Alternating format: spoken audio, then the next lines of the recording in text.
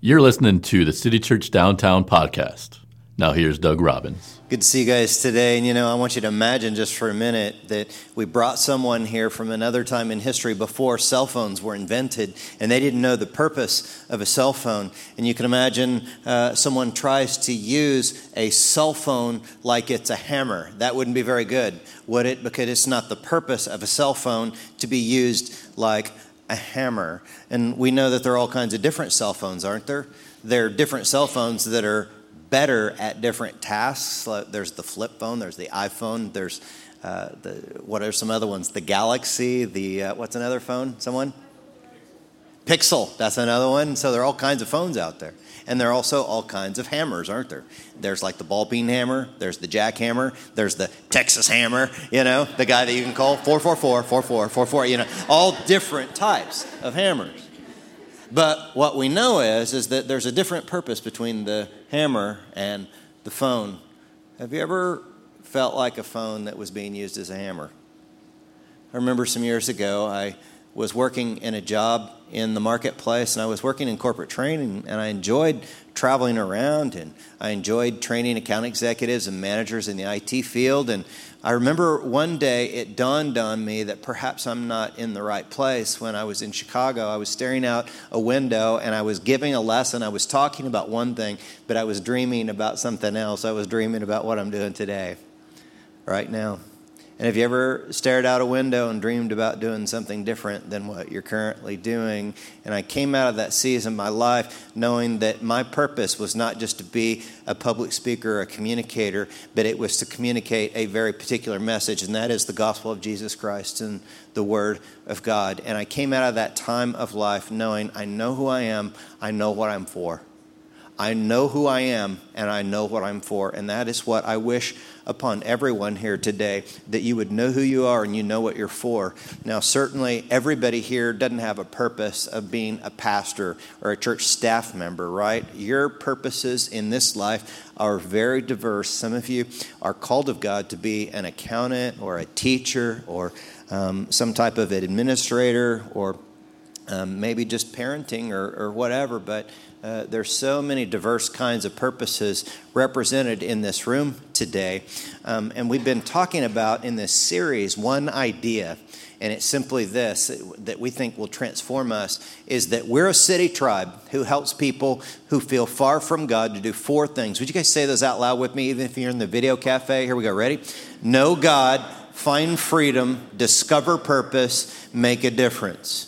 Everything we do is going to fall in one of those four categories. We've been talking about those throughout the weeks, each one. And this week, we're going to kind of drill down on discover purpose. We want you to discover your purpose for your life. Look at what David said in Psalm chapter 57:2. He says, I cry out to God Most High, to God who will fulfill His purpose for me.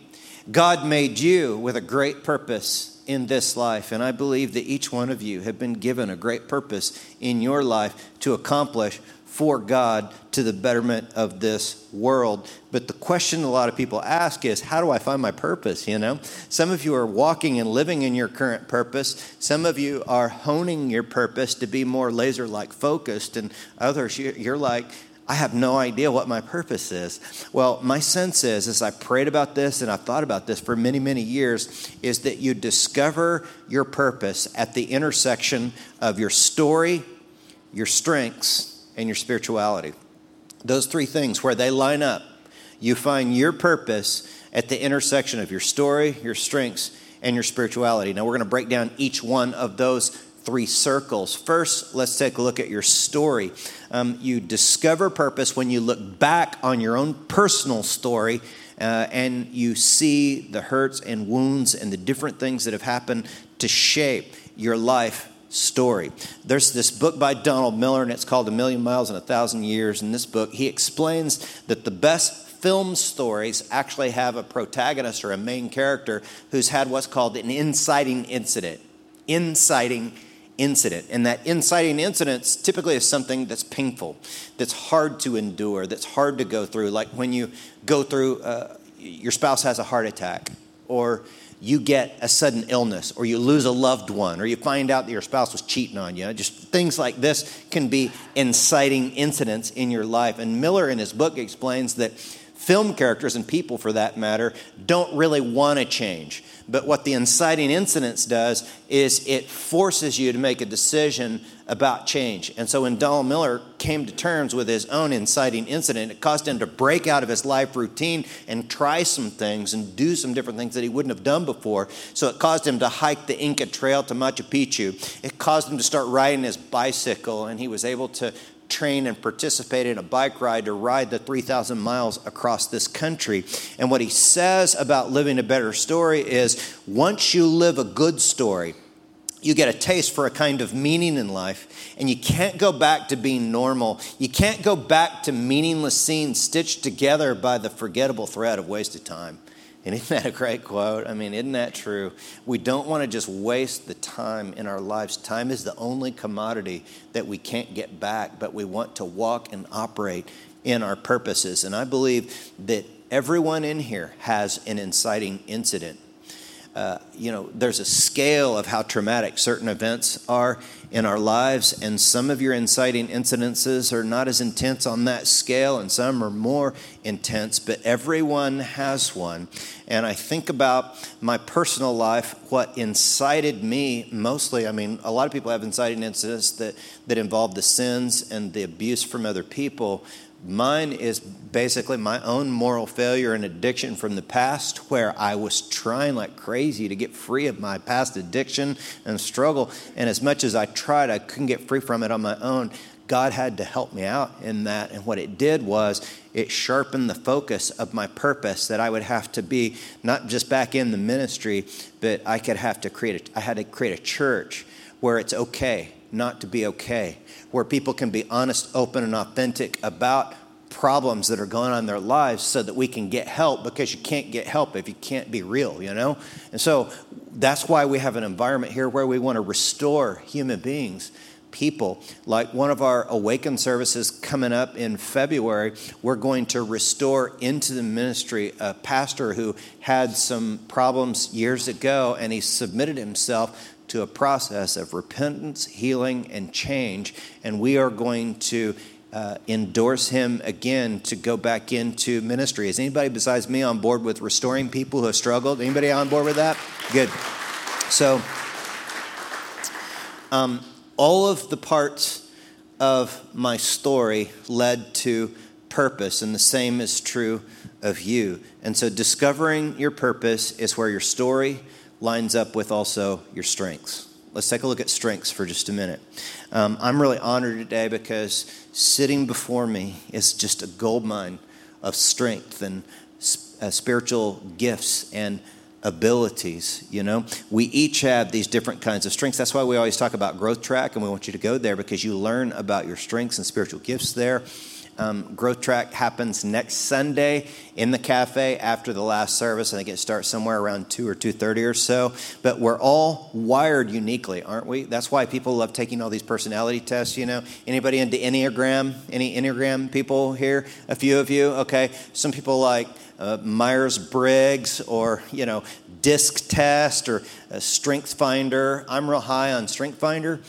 I think it's real practical. Years ago, my first Strength Finder book was Marcus Buckingham's Now Discover Your Strengths. And in that book, it basically surfaces the big idea of the strengths movement, which is that you don't grow as a human being by just trying to improve upon your weaknesses, but you grow as a human being by focusing on honing your strengths, working on your strengths. And so one of the examples that they give in that book is Shaquille O'Neal. When he was playing basketball, he went to the Lakers, and his free throws were the worst in the league. I mean, the guy was awful at free throws. Remember that? It's like throwing a brick, So he got to the Lakers, and they said, we're not going to work on your free throws. We're going to work on your game in the paint, underneath the basket. And he said, why would we do that? I'm already the best in the league at that. And they said, you could be the best ever at that. And they worked on Shaq's game in the paint, under the basket. And 3 years in a row, the Lakers scored more points than anyone else in the league. They won 3 championships during that time. And as a side bonus, Shaq's free throws got better. They were just really bad instead of the worst, okay? So this is the power of working in your strengths. See, let me show you some examples of some strengths. I can't go over all of them for the sake of time today, but there's the activator. You're an activator if you're really good at taking thoughts and bringing them into fruition, into action. And some of you are developers. You're really good at helping people develop their skills and ability. Some of you have futuristic, where you can cast a vision for a more preferred future for someone. You inspire people towards the future. You're future-minded. And I would suggest, if you want to learn your Strength Finder strengths, look at the newest iteration of the book that's added a few strengths. It's Strength Finder 2.0 from Gallup. And what you do is you get that book in the back. They have a little code and a website. You punch in the code when you go to the website, and you can get the strengths assessment. It's really practical, really helpful. But here's the deal.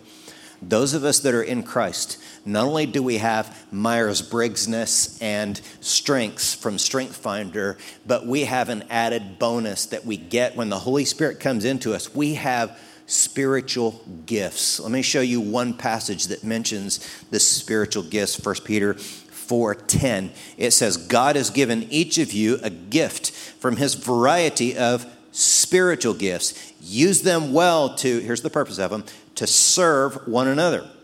Do you have the gift of speaking? Then speak as though God himself were speaking through you. Do you have the gift of helping others? Do it with all the strength and energy that God supplies. Then everything you do will bring glory to God through Jesus Christ. Now, if you wanted to study the spiritual gifts more, you could go to the book of Romans, you could go to Ephesians, you could go to 1 Corinthians chapters 12, 13, and 14, and look at spiritual gifting there as well.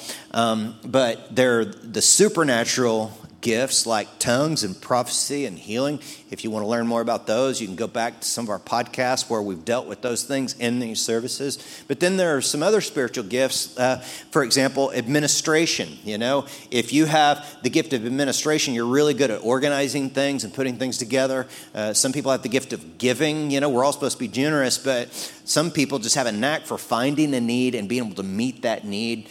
Mostly financially. There's the gift of helps, people that are just really good at handling practical matters around the body of Christ, like people with the helps gift just love to just clean up or set up chairs, whatever is most practical. And then there's the gift of leadership, you know, where you have the gift of leadership. People just get behind you and follow you. Some people have artistic craftsmanship. That's a little less known spiritual gift. You can find it. Look at Exodus 31, verse 1, and you can see I've called by name Bezalel, great name for a kid if you're pregnant, and I have filled him with the Spirit of God in wisdom, in understanding, in knowledge, and in all kinds of craftsmanship to make artistic designs. So hopefully I just gave you, a broad sweep of some of the different spiritual gifts that are out there that are available to believers as we're filled with the Spirit of God.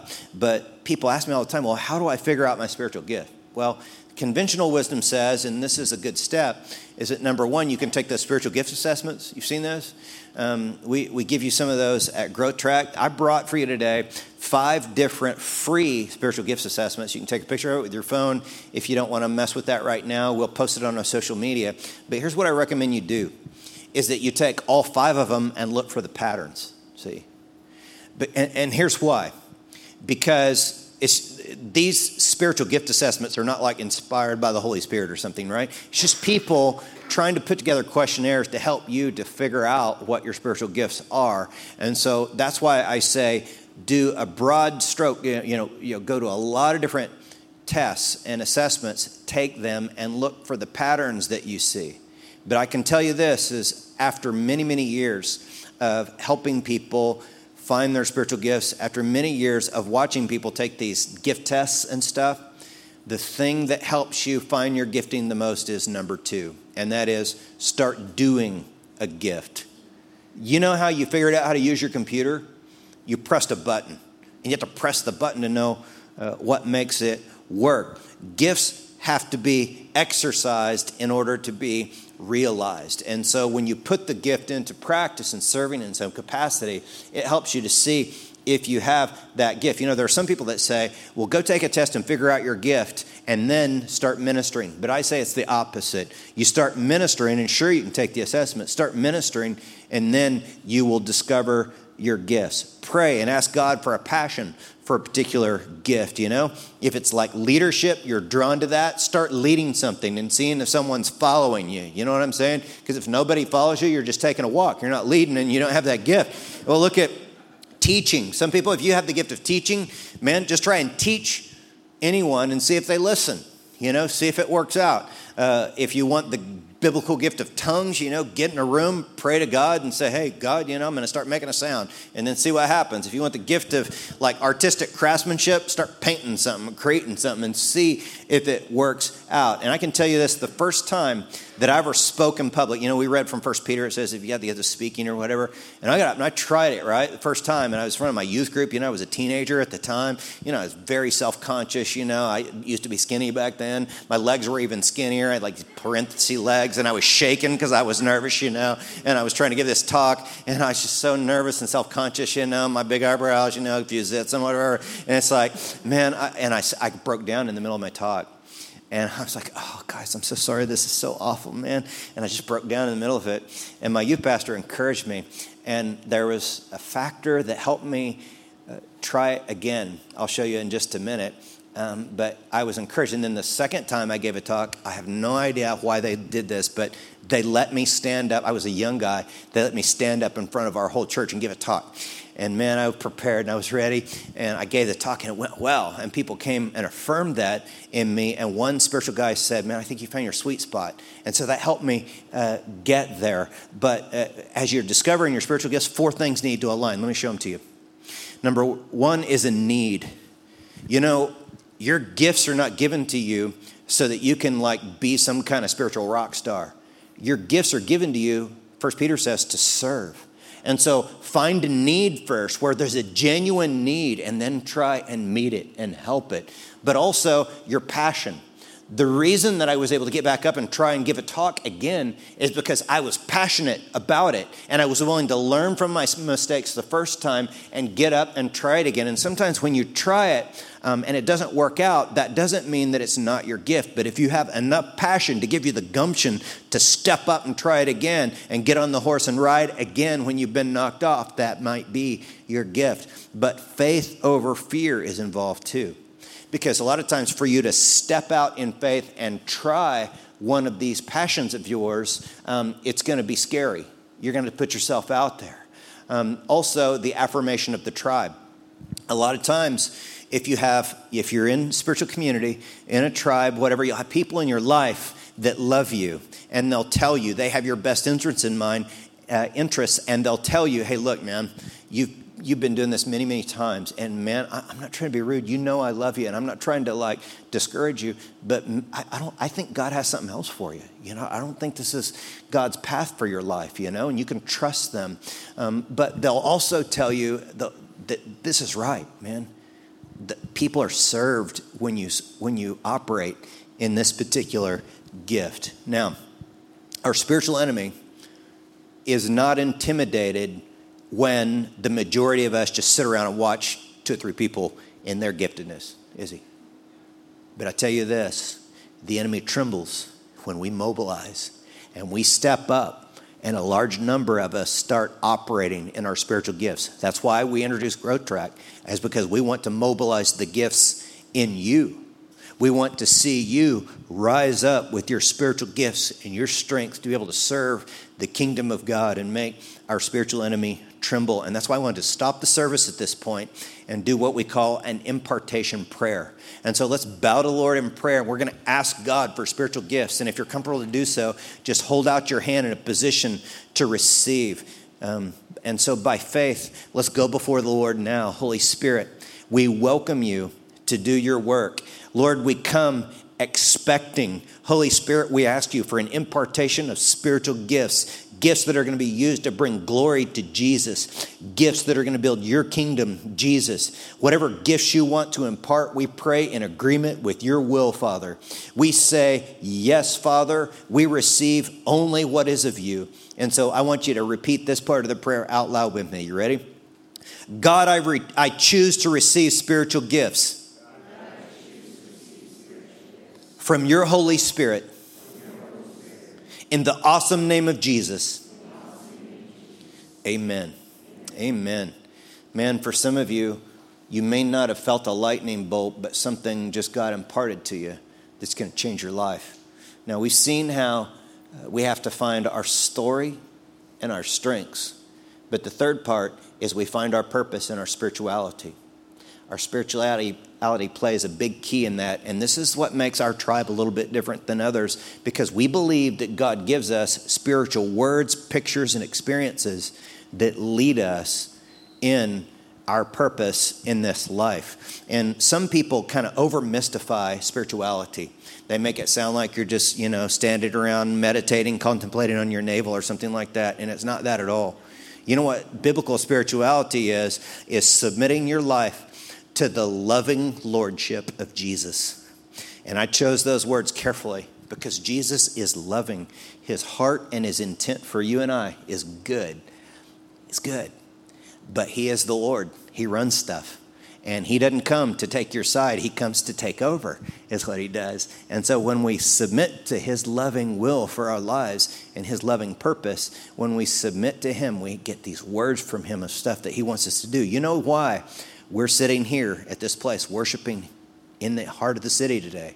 Because some years ago, God gave me an experience, a word to plant a church here in the inner city. You know why there's going to be a great church in the Deco district of our inner city is because Pastor Humby had an experience with God where God spoke a word to him. And so next year sometime, we hope to plant that church. Isn't that going to be awesome?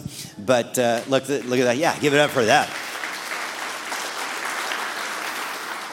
But what I want you to understand are these spiritual experiences and words from God are not just for pastors. It's way not just for pastors. It's for you. He wants to speak something to you. And a lot of people know about the great Apostle Paul, right? It used to be Saul, then his name changed to Paul. And, we're worshiping in a place called St. Paul Square, right? Because everybody knows about Paul and his spiritual experience with Jesus on the road and how he wrote much of the New Testament. But very few people know about a little bit more obscure character named Ananias. And I want to show you Ananias' story as it's connected to Paul's in Acts chapter 9. Look at verse 10. It says, "Now there was a believer in Damascus named Ananias." Now what it says there was a believer. He didn't have some big fancy title. He didn't consider himself to be a big deal. Just a believer. And look what happened next. The Lord spoke to him in a vision, calling Ananias. "Yes, Lord," he replied. The Lord said, "Go over to Straight Street to the house of Judas, and when you get there, ask for a man from Tarsus named Saul. He is praying to me right now. I have shown him in a vision of a man named Ananias coming in and laying hands on him so he can see again." "But Lord," exclaimed Ananias, "I've heard many people talk about the terrible things this man has done to the believers in Jerusalem, and he is authorized by the leading priest to arrest everyone who calls upon your name." Now stop there for a minute. You see what's going on? At this point, Ananias is afraid. He's afraid because Saul has the power to arrest him if he goes. And here's what happens when the Lord gives you a spiritual experience, a prompting in your heart to do something for him, is that fear will be a part of the equation. There's an opportunity to not do what God does as well as do what God does. And here's what happens a lot of times. People have a spiritual experience. God prompts them to do something, and they come down to the church and they want to counsel with me or another pastor, another staff member. And basically what they're asking is, how can we somehow get around the fear risk component here? How can I do what God told me to do without risking something? And I got to tell you, there is no way around it, okay? You have to go through that fear by faith.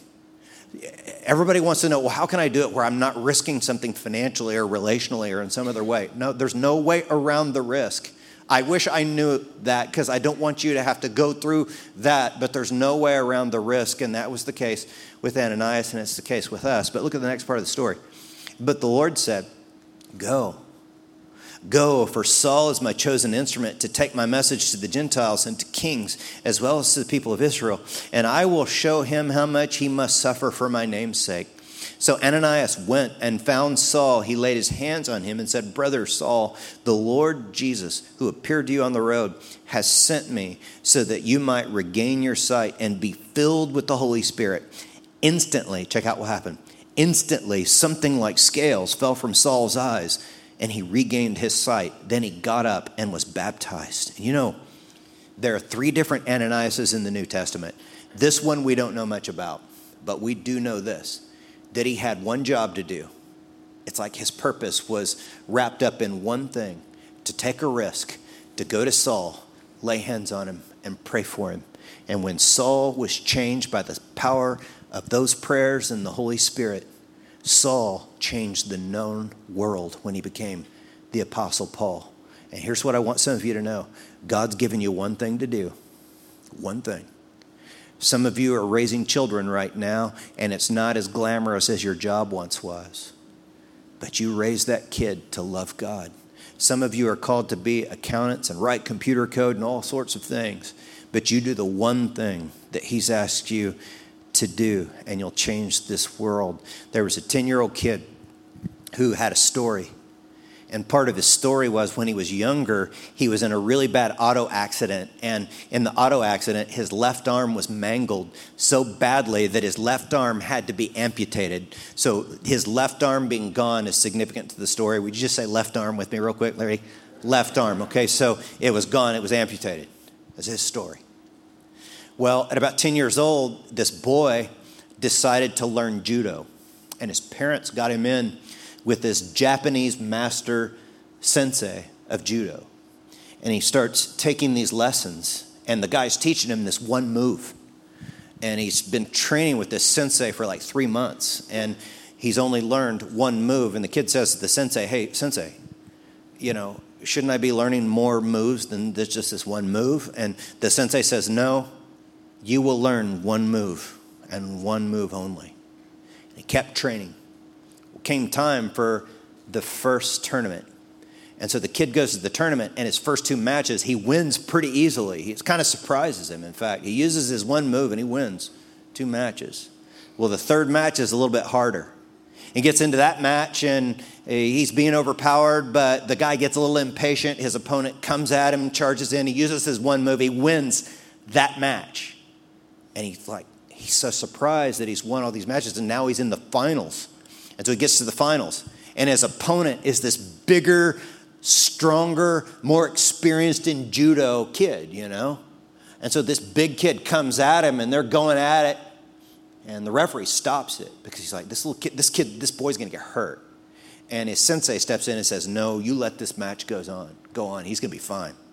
Well, finally, the bigger guy comes at him, gets a little bit careless. He uses his one move, and he pins him, and he wins this judo match. He's the champion.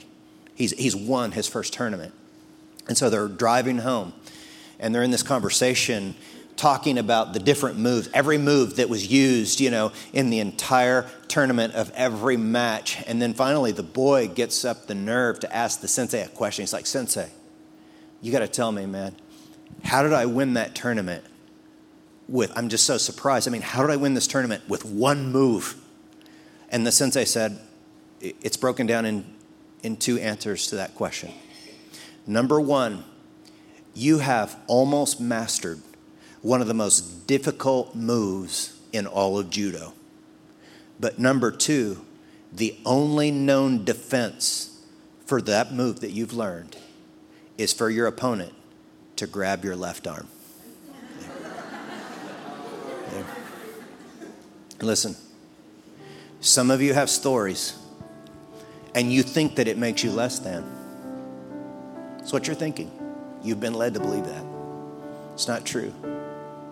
And God has given you a move. He's given you spiritual gifts, strengths, and abilities. And if you listen to our sensei, Jesus, our master, do exactly as he tells you, you're unstoppable. You cannot be stopped.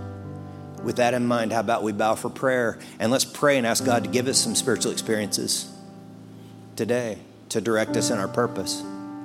And as we bow before him, I had the sense that God brought someone here today to have the experience of being born again, of getting to know Jesus.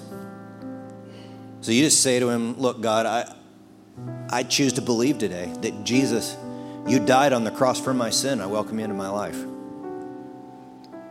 And then there are others of us that my sense is there's someone else that's been around church for a long time and has grown very skeptical of God and spiritual things and the Holy Spirit. And I'm praying, God, would you break through all that and speak today in these moments? We cancel every assignment of the enemy and we release the Father's love. Holy Spirit, reveal yourself. Give spiritual experiences in the midst of this prayer right now. Give words, pictures, thoughts. Pour out to overflow. We want more from you, Holy Spirit. God, break through and speak to us. We want the experiences that come from you, Jesus, not from some counterfeit from the enemy. Give us the experiences that give us purpose. Jesus, mobilize us to know who we are and what we're for. And so as we continue in prayer, would you just be silent for a little bit and listen? Just be silent and listen and watch for a vision, a word, a picture, a thought in your heart and mind, a prompting.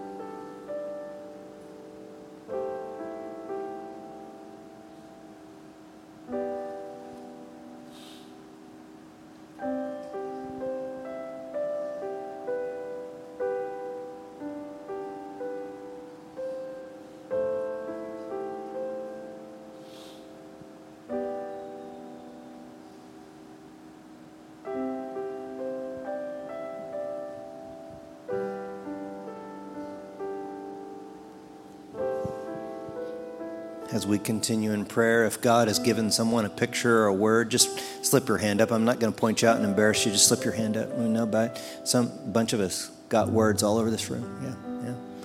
God, I pray you continue to reward these words and visions and pictures and experiences that are from you. And we ask you for the faith to step forward in obeying your good plan for our lives.